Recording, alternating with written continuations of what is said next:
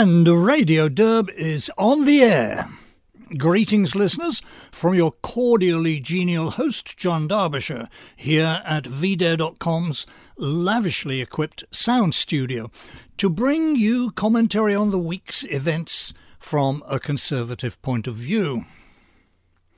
Prominent in this week's political news was the Wednesday night debate among contenders for the Republican Party presidential nomination next year. This was their second debate. Here's what I had to say about the first debate in August.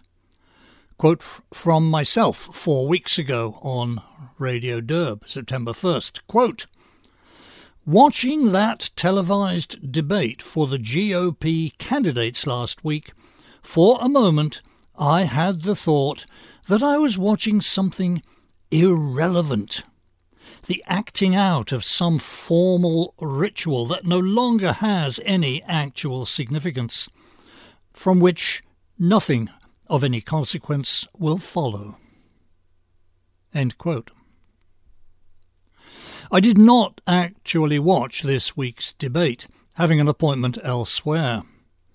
All I know about it is second-hand, from news stories, commentary and a published transcript. The impression I got from all that was a stronger version of the one I recorded 4 weeks ago. This is going to be a peculiar election, unlike any other. The phrase "third party" keeps coming to mind. As I have told you, I missed Wednesday's Republican candidates debate, so what follows is from second-hand impressions. Clearly, I didn't miss much. Ron DeSantis was the normie on stage. Mike Pence was the 20th century conservative, Vivek Ramaswamy was the yappy kid, Nikki Haley was the Jeb Bush impersonator, Chris Christie was the comic relief, Doug Burgum and Tim Scott were the more sensible than average no-hopers. Reading the transcript, there seems to have been a lot of crosstalk. To get to essentials, I did Control F on IMMIGR. What did I get? Just 6 hits. The first 4 of them were uttered by 2 of the 3 moderators, Dana Perino of Fox News and Ilia Calderon of Univision, which is a Spanish-language station. The 5th and 6th occurrences of IMMIGR in the transcript are both from Mike Pence.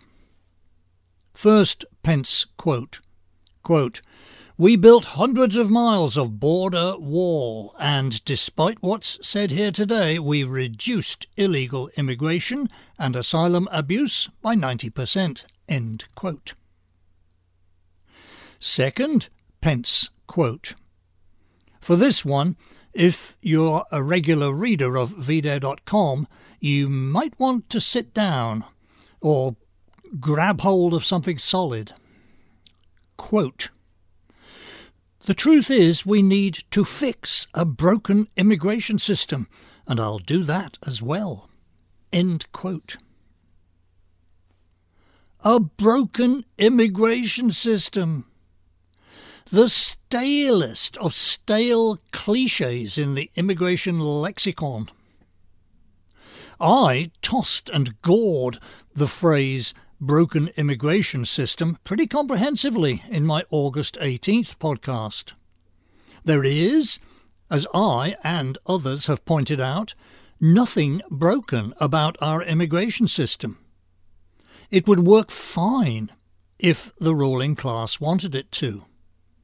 The problem is, they don't want it to. 6 hits on IMMIGR isn't many in 2 hours of debate. In those 2 hours, at the current rate, there were 575 unauthorised crossings of our border with Mexico into the USA. So let's try Control F, border. Wow, 23 hits on the transcript. I'll ignore instances where the word border was uttered by a moderator, and I shall slightly edit what the candidates said, just to keep length down, without in any way changing their meaning. Tim Scott, quote, Joe Biden should be on the southern border, working to close our southern border, because it is unsafe, wide open and insecure, leading to the deaths of 70,000 Americans in the last 12 months because of fentanyl. It is devastating. Every county in America is now a border county because fentanyl has devastated Americans in every single state. End quote. DeSantis, quote, the people in Washington are shutting down the American dream with their reckless behaviour. They have shut down our national sovereignty by allowing our border to be wide open. End quote. Pence, quote, we built hundreds of miles of border wall, and despite what's said here today, we reduced illegal immigration and asylum abuse by 90%. A nation without borders is not a nation, and we have to secure the southern border of the United States of America. I know how to do it, and we will do it again. I'm going to be ready on day one to get Congress to step up, secure the southern border of the United States, end quote. Ramaswamy, quote, we do have to seal that southern border. Building the wall is not enough. They are building cartel-financed tunnels underneath that wall. Semi-trucks can drive through them. We have to use our own military to seal the Swiss cheese of a southern border, end quote. DeSantis again, quote, I guarantee you, on day one, this border is going to be a day one issue for me as president. We're going to declare it a national emergency. These guys in Washington, D.C., and they don't care about the American people. They don't care about the fentanyl deaths. They don't care about the communities being overrun because of this border, end quote. Haley, referring to Tim Scott from South Carolina, a Congress critter since 2011, quote from Haley, he's been there 12 years. He has made sure that the borders are open, end quote. Burgum, quote, the border plans that they all talk about. We've got troops down at the border flying helicopter missions from North Dakota, trying to stop transnational criminal organizations from inflicting the invasion and the mass casualties in our state, end quote. DeSantis yet again, quote, we need somebody that's going to be able to serve 2 terms, so in January of 2023 they'll be able to address the nation saying, we turned the economy around and we secured the border and we fended off the threat from communist China. As your president, I will get that job done, end quote. Obviously, DeSantis meant 2033. I don't know if that was an error on his part or a typo in the transcript. To find out, I'd have to listen to the damn thing. No! Talk is, of course, cheap, but at this stage of the game, we don't have much else to go on. Talk-wise, in this debate, where immigration is concerned, DeSantis and Pence are out ahead of the pack. Pence, however, should be disqualified for life from any federal office higher than mail delivery for having used the phrase broken immigration system. No, that's too kind. Pence should be exiled for life from the mainland USA, along with any family members he wants to take with him, to a comfortable residence in the Aleutian Islands, supplied with free food, utilities and health care, plus a modest pension. I said I had been reading commentary about the debate. One of the things I read was a real gem. What I am engaged in here belongs to the sphere of human activity called opinion journalism. The late Auberon Waugh, a British writer who committed a lot of opinion journalism himself, Waugh defined the term opinion journalism as, quote, the vituperative arts, end quote. The blogger who calls himself the Z-Man brought forth a brilliant confirmation of Waugh's definition on September 28th. 1,000 words of scathing, cynical vituperation, every word aimed with precision. Sample, if the Z-Man won't mind me plagiarising him. Sample, quote, why anyone thinks people will sit through this is a mystery. They could easily solve this problem. He means the problem of people talking over each other. They could easily solve this problem with the use of shock collars. If a performer talks over another performer, he gets enough voltage to disable him for a few minutes. Maybe employ trapdoors under their feet as a sort of timeout. If the performer keeps breaking the rules, the door opens and he falls into a garbage pit. He then has to climb the stairs back to the stage, covered in garbage, and retake his spot. End quote. The only improvement I would make on that would be to replace the garbage pit with a latrine pit. A different British journalist, Claude Cockburn, although not that different, he was a second cousin twice removed of Auberon Waugh. Claude Cockburn used to tell the story that when he was working as a headline writer at The Times of London, he and some colleagues staged competitions among themselves to see who could compose the dullest headline.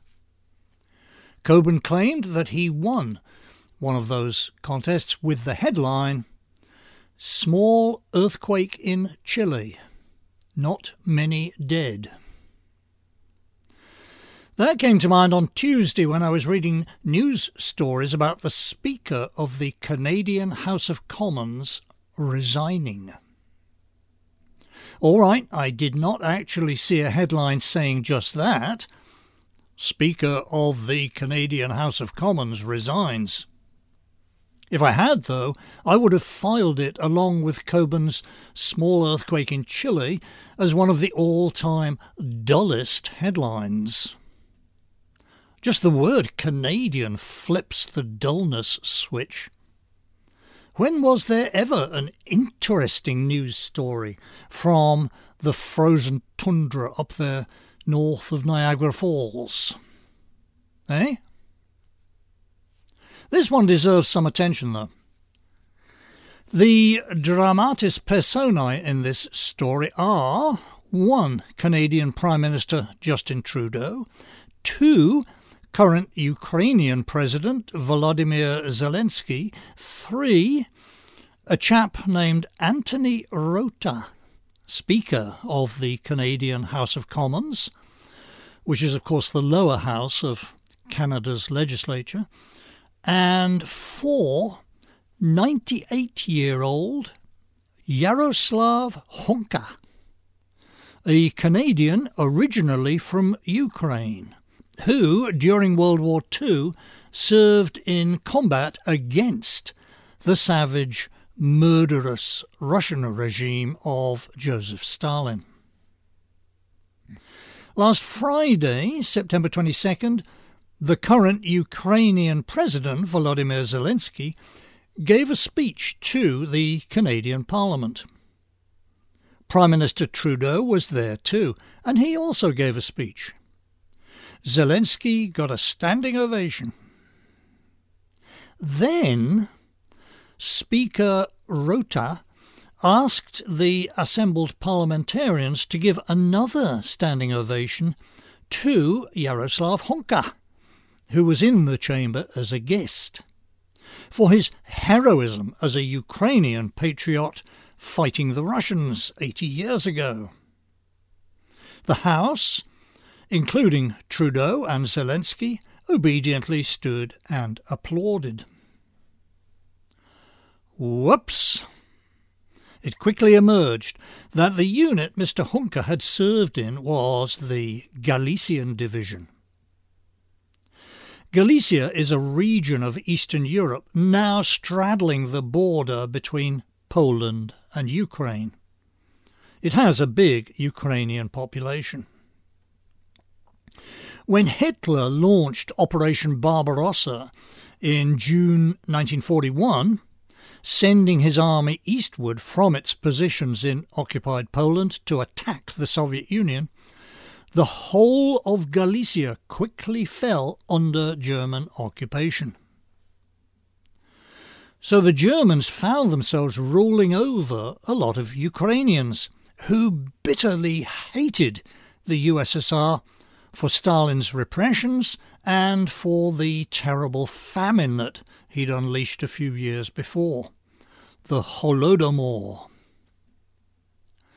The German High Command had the idea to recruit these Ukrainians to help fight the Soviets. Such a unit was duly formed in 1943, the Galician Division. They fought through to the end of the war when they surrendered to the Allies, some to the USSR, some to the Western armies. That was the World War II background of Yaroslav Honka, the guy who got a standing ovation from Canada's Parliament last Friday. So he was a Nazi, right? Well, he was certainly fighting in a unit under Nazi command. In fact, under command of Heinrich Himmler's SS, who were the Naziest of the Nazis. How much Mr. Honka knew about the Nazis, or how much he was taught in political education sessions during his 2 years with the Colours, I haven't been able to ascertain. For sure, he knew he was Ukrainian.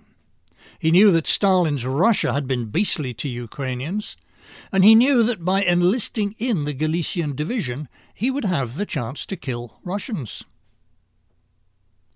It's entirely possible he knew nothing more than that.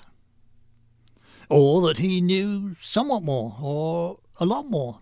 I don't know. Did he participate in massacres of Jews or of Russian or Polish partisans? We don't know. The Galician Division surely committed atrocities against Polish civilians who had resisted the Germans, but I don't know whether Honka participated. The government of Poland seems to think he did. They are making noises about extraditing him, although as of today there has been no formal request. So, a considerable embarrassment for the Canadian Parliament. How could they have been so dumb as not to check the historical background there? It took me 20 minutes on the internet. Why didn't Trudeau have someone do that? Or Speaker Rota? Or at least one of the host of parliamentarians who applauded Mr. Honka? Most of the answer, I think, is encompassed by the word ignorance. The key events here, events on the Eastern Front of World War II, are not generally known. I'd like to see a survey telling us what proportion of Canadian adults, or of adults in any country west of Eastern Europe, what proportion know that Hitler and Stalin were allies from 1939 to 1941, and that the invasion of Poland was a joint German and Soviet operation. I feel quite sure that the answers to that survey would be deeply depressing. And this is confident ignorance, the worst kind. Not only do people not know much about the Eastern Front in World War II, they think they do know. In all fairness, it would be surprising if people did know much. The different nations and regions there, the different ethnicities and religions, the ancient grievances and grudges, it's all a mighty tangle. As for massacres, the Eastern Front was a feast of massacres by all parties. There is a recent book about that by Timothy Snyder, Professor of History at Yale University. No, I haven't read it, but I can tell you the title. Bloodlands. Subtitle: Europe between Hitler and Stalin. Bloodlands. That's the territory where Yaroslav Hunka did his military service in his late teens. You want to pass judgment? Hey. I should add, by the way, to any listeners thinking of diving into the history here, that not only is it an almighty tangle in itself, it comes encrusted with conspiracy theories and contrarianism, as I think is the case with all World War II issues. If you want to get into that, you might start with the Suvorov hypothesis, which was a favourite of my dear old friend, the late Boris Zeldovich. What I've given you here is the conventional wisdom.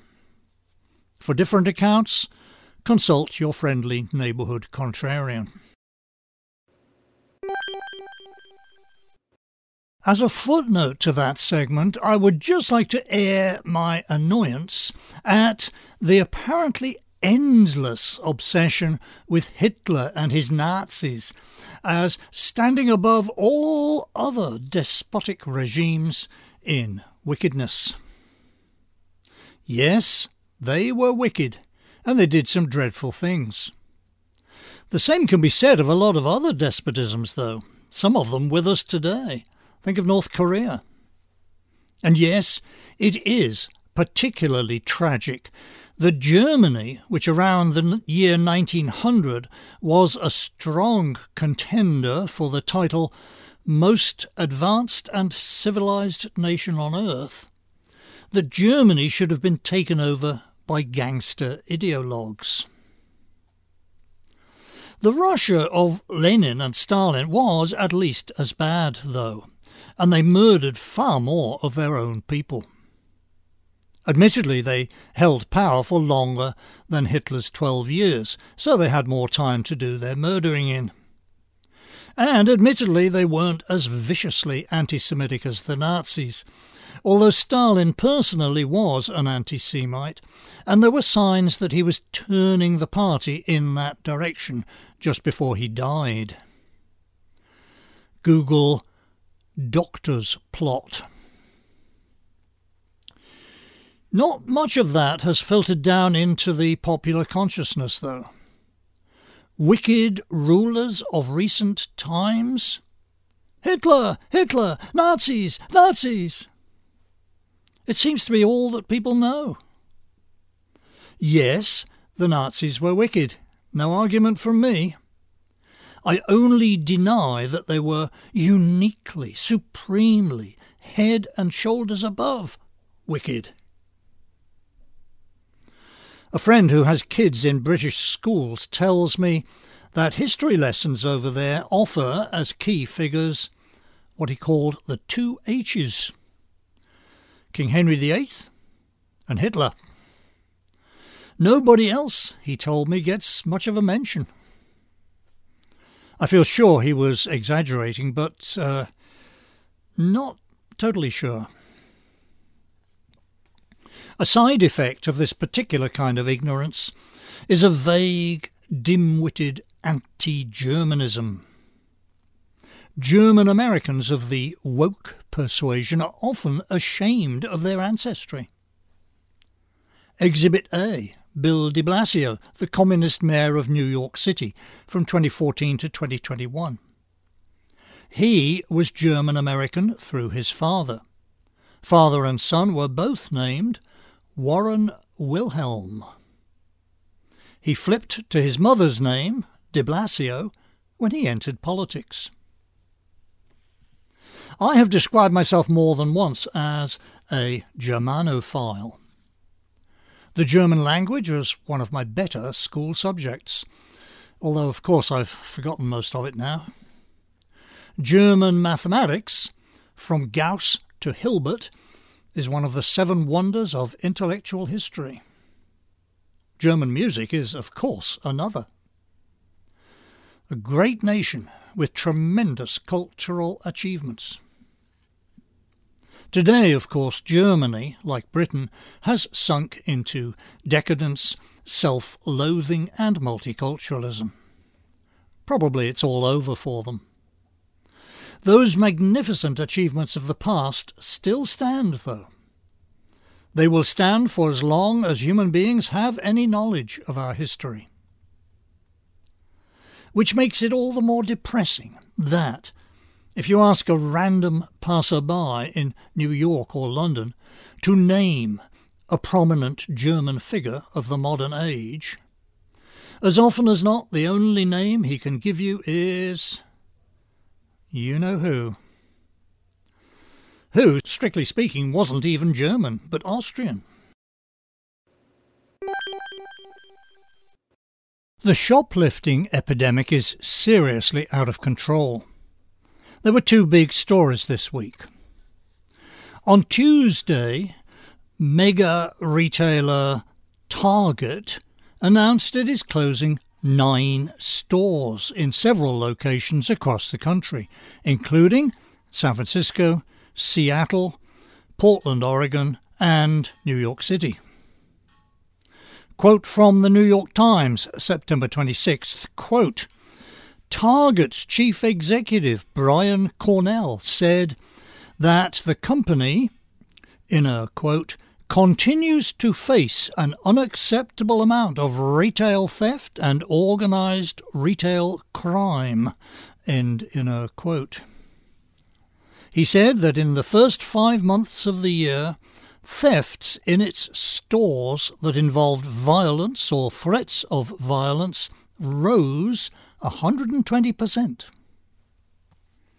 Executives at other retailers like Macy's and Dick's Sporting Goods have also been warning Wall Street about the impact theft is having on their business. End quote. Then, on Tuesday night, a big crowd of what my Wednesday New York Post described as, quote, young looters, end quote, roamed through Philadelphia, ransacking stores. Foot Locker, Apple, Lululemon are named in the story. They were, quote, lifting merchandise and stuffing it in large plastic bags, end quote. Going back to the first of those stories, the one about Target closing stores, the New York City store they're closing is the one in East Harlem.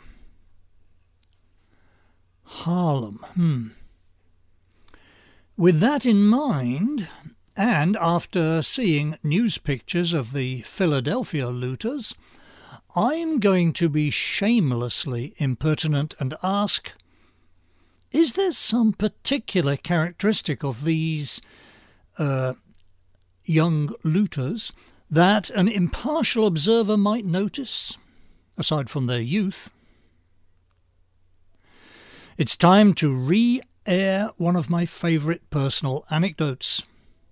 Looking back through my archives, I see that I first aired this anecdote in 2013, August 2013, here at Radio Derb. That's 10 years ago. Then I had a reference to it in my monthly diary for March 2018, 5 years ago. 10 years ago, 5 years ago, it's high time for a re-airing. I shall give you the actual original from 2013, as recorded. But first, a brief intro. In that 2013 podcast, I had just mentioned Steve Saylor's brilliant coining of the phrase Occam's butter knife. That's a spoof on Occam's razor. Occam's razor is the logical principle that, when all else is equal, the explanation you should favour is the one that needs the fewest assumptions to support it. Steve's perversion of that, Occam's butter knife, says that when the simplest, most straightforward explanation, in other words, the one favoured by Occam's razor, when that explanation is unacceptable to you for social or emotional reasons, look for something more complicated. Okay, here was me podcasting back in 2013. I recall a fine example of Occam's razor, not the butter knife now, the original razor, from 30 or so years ago when I was doing office work in London. I had a colleague, a white guy from South Africa, who spoke with those strange flattened vowels they use. He actually pronounced the name of his country as something like South Africa. Well, chatting around the office one day, I mentioned a certain district of London that was plagued with street crime. At that time, my youthful liberalism had not yet altogether worn off, so I was reaching for Occam's butter knife, positing poverty, fatherlessness, lack of public facilities, and so on, as the causes of all the street crime. My Boer friend listened for a while till his patience ran out, then he cut me off with Occam's razor. "It's the blacks, dear fellow," he said. "It's the blacks." So it was, and so it is.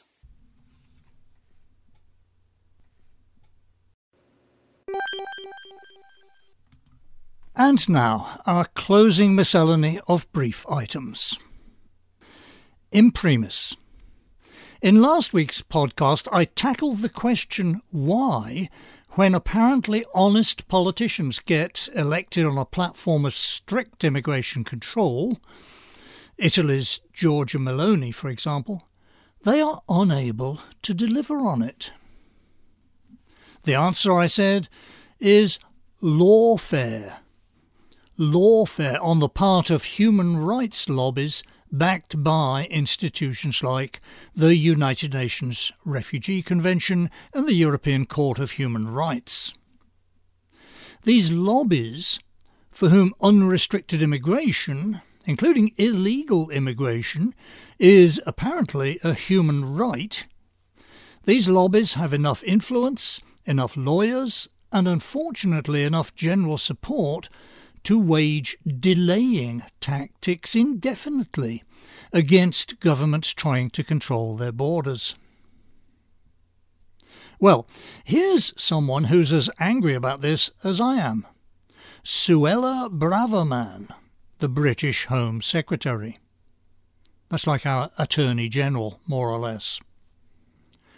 Earlier this week, Mrs. Braverman gave a speech to the American Enterprise Institute in Washington, D.C. This, let me remind you, this is the lady who was reprimanded earlier this year by Britain's Bar Association for referring to illegal aliens crossing the channel in small boats as, quote, invaders, end quote. She hasn't lost any of that good immigration restrictionist spirit. She told the AEI gathering on Tuesday that multiculturalism has been a failure and that uncontrolled immigration was a threat to Western civ. And, quote from the Daily Mail, Ms. Braverman called for an overhaul of the UN Refugee Convention to help end the Channel crisis, and took another swipe at the European Convention on Human Rights. She branded the system unsustainable, complaining that it creates huge incentives for illegal migration. End quote. That stirred some commentators to point out that Mrs. Braverman, although born in Britain, was the child of parents from India. So who was she to speak ill of immigration?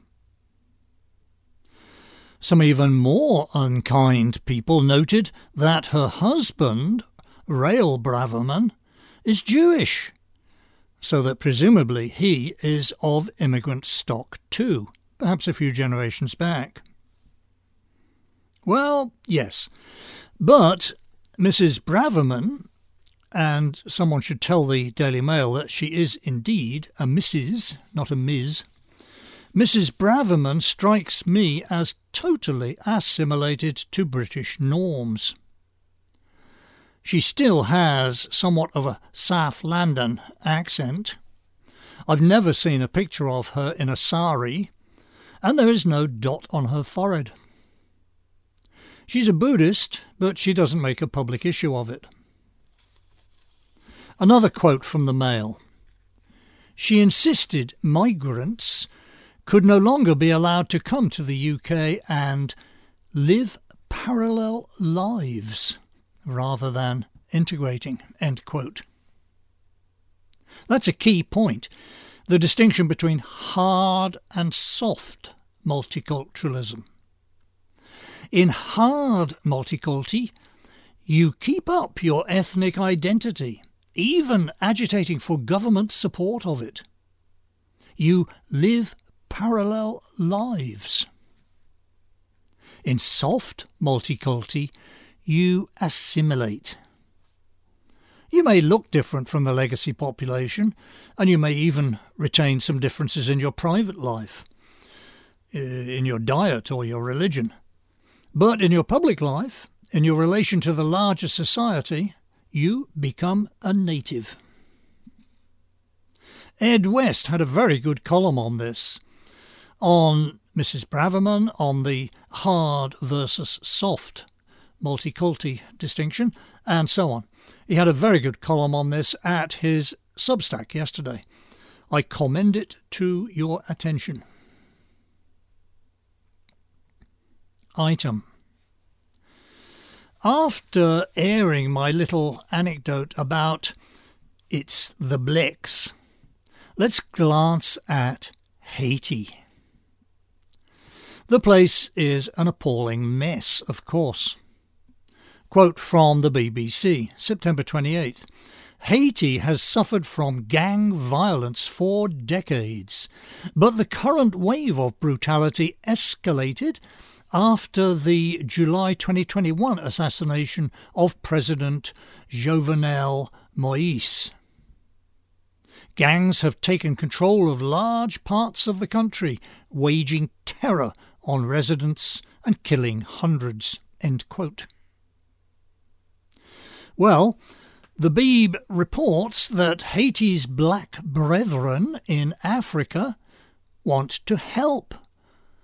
The East African nation of Kenya wants to send 1,000 police officers to, quote, neutralise the armed gangs, protect civilians and bring about peace, security and order, end quote.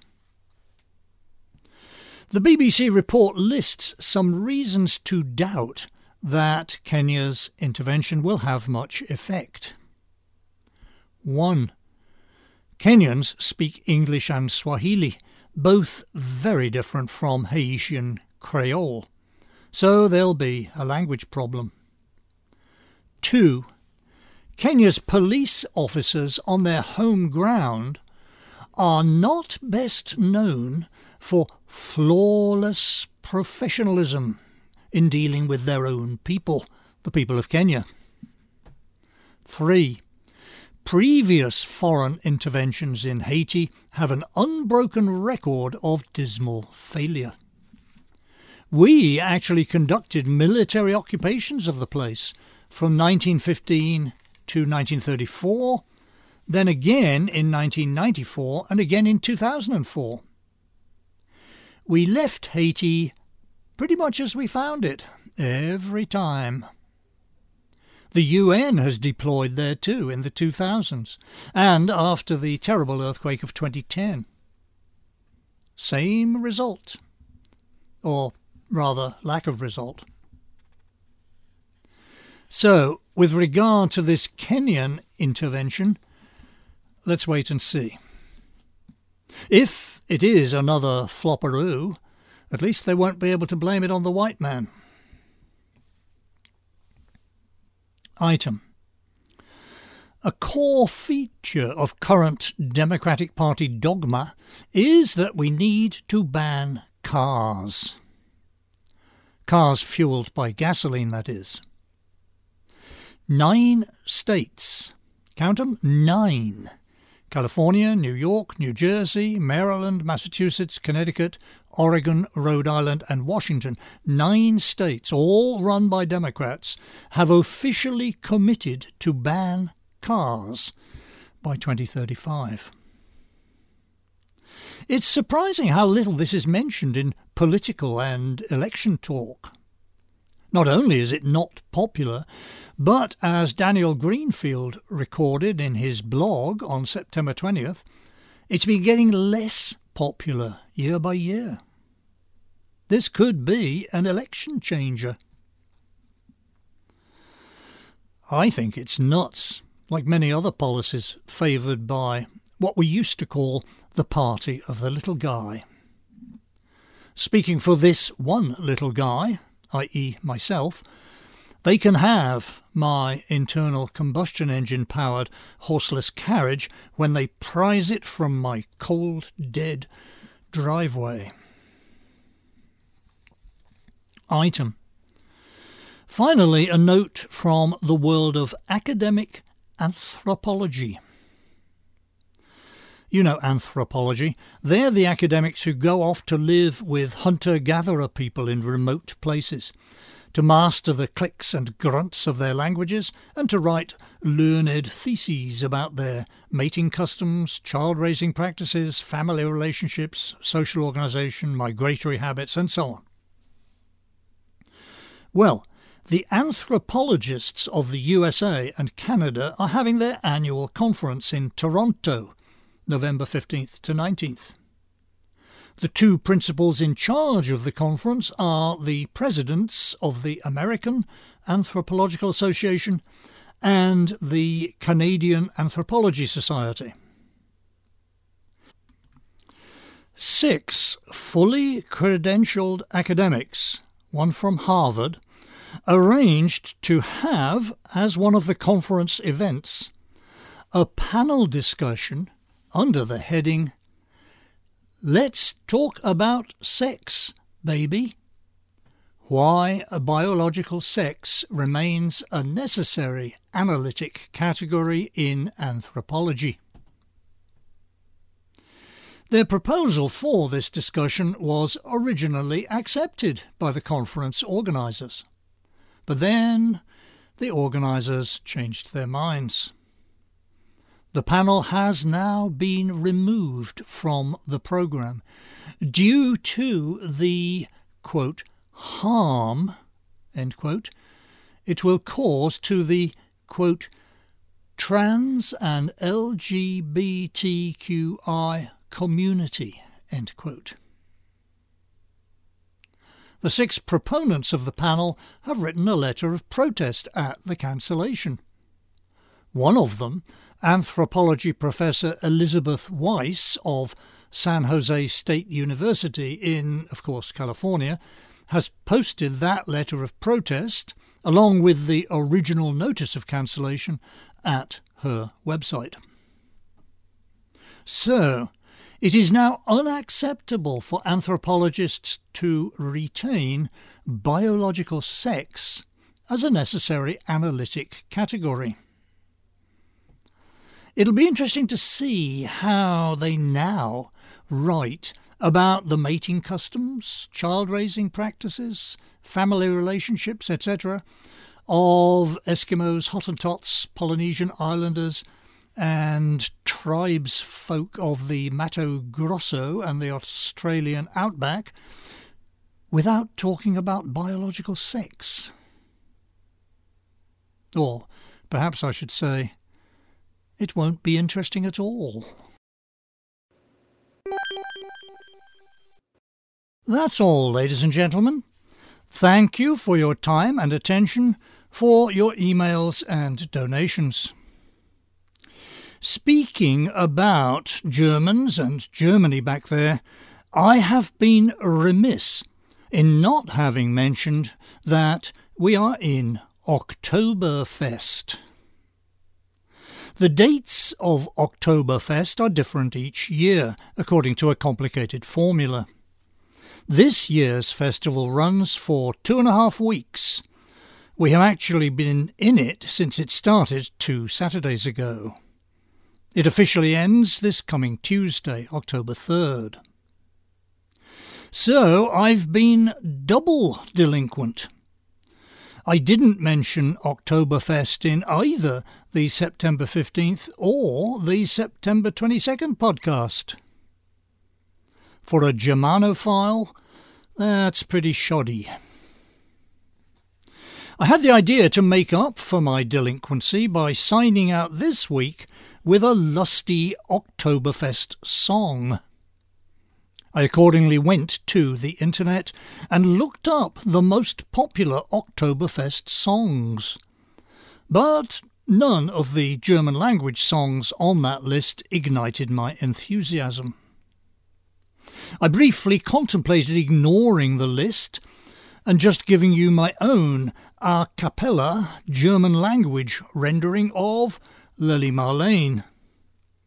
Then it occurred to me that the great dumb mass of Germanophobes probably think that Lily Marlene is Hitler adjacent, although it really isn't. The Nazis, in fact, disapproved of it. Goebbels wouldn't allow it to be played on German radio stations. I could have defied the idiots and just sung it anyway, but I don't need the aggravation. As a great German writer observed, mit der Dummheit kämpfen Götter selbst vergebens. Against stupidity, the gods themselves struggle in vain. So I went back to the list and plucked off number 7 for your listening enjoyment.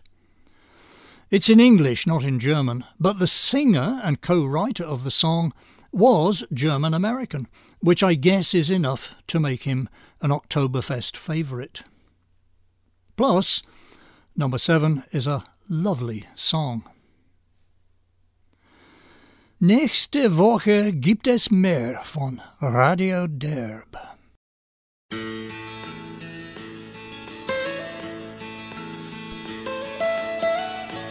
Almost heaven, West Virginia, Blue Ridge Mountains, Shenandoah River.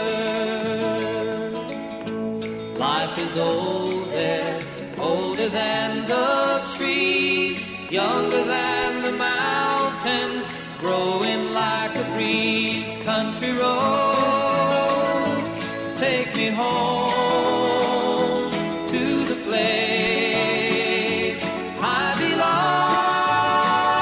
belong, West Virginia, Mountain Mama, take me home, country roads.